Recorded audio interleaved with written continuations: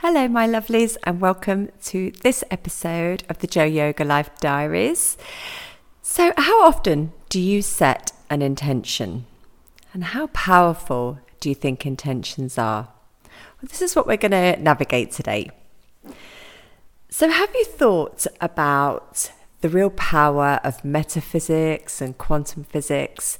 And I think it's really interesting that we're really starting to understand how powerful a thought is.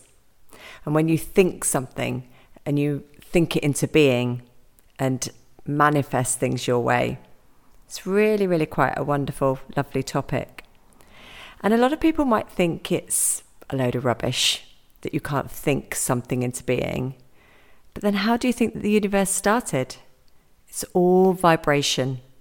Sound is vibration and thoughts are a vibration.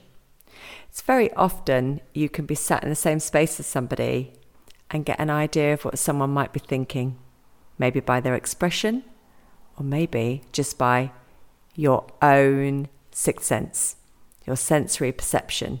Super, super powerful. So let's just try this for a moment.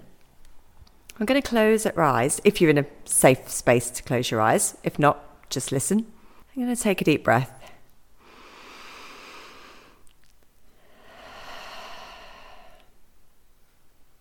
And my intention for today's podcast is for me to effortlessly, elegantly and calmly pass over my message. May I engage with the listener. May you, my listener, take all of the information that you require, the knowledge and the wisdom that you need for today and further through into your life. May I have no technical issues, and may I be able to pass on my message eloquently, using really flowery language, connected, downloaded to me from source, and may we be able to connect over the waves of sound.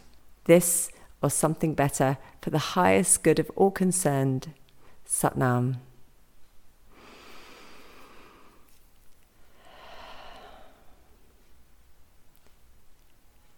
That's a powerful intention. And you can feel the energy shift, or I certainly could. I don't know what you experienced from listening to that. But an intention paves the way.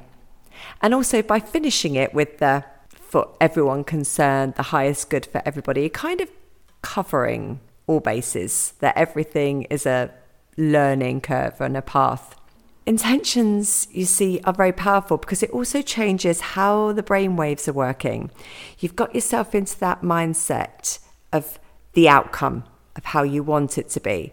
So maybe if you're writing an email, maybe it's an email that you're nervous about writing, set an intention for what you want the outcome of that email to be and write the email from that place, from that energy of your intention. Maybe you've got a difficult conversation coming up. What's your intention for the outcome of that? And really sit with that energy. How do you want to feel? How do you want to come across? Notice that when I set my intention, I use the words elegantly, calmly, eloquently. Yeah, a way of being, not just my intention is that I get a pay rise. It is my intention is that I powerfully, calmly, and with kindness ask for a pay rise or receive my pay rise, sorry. So you see the intention is powerful because it puts you into such a wonderful energy.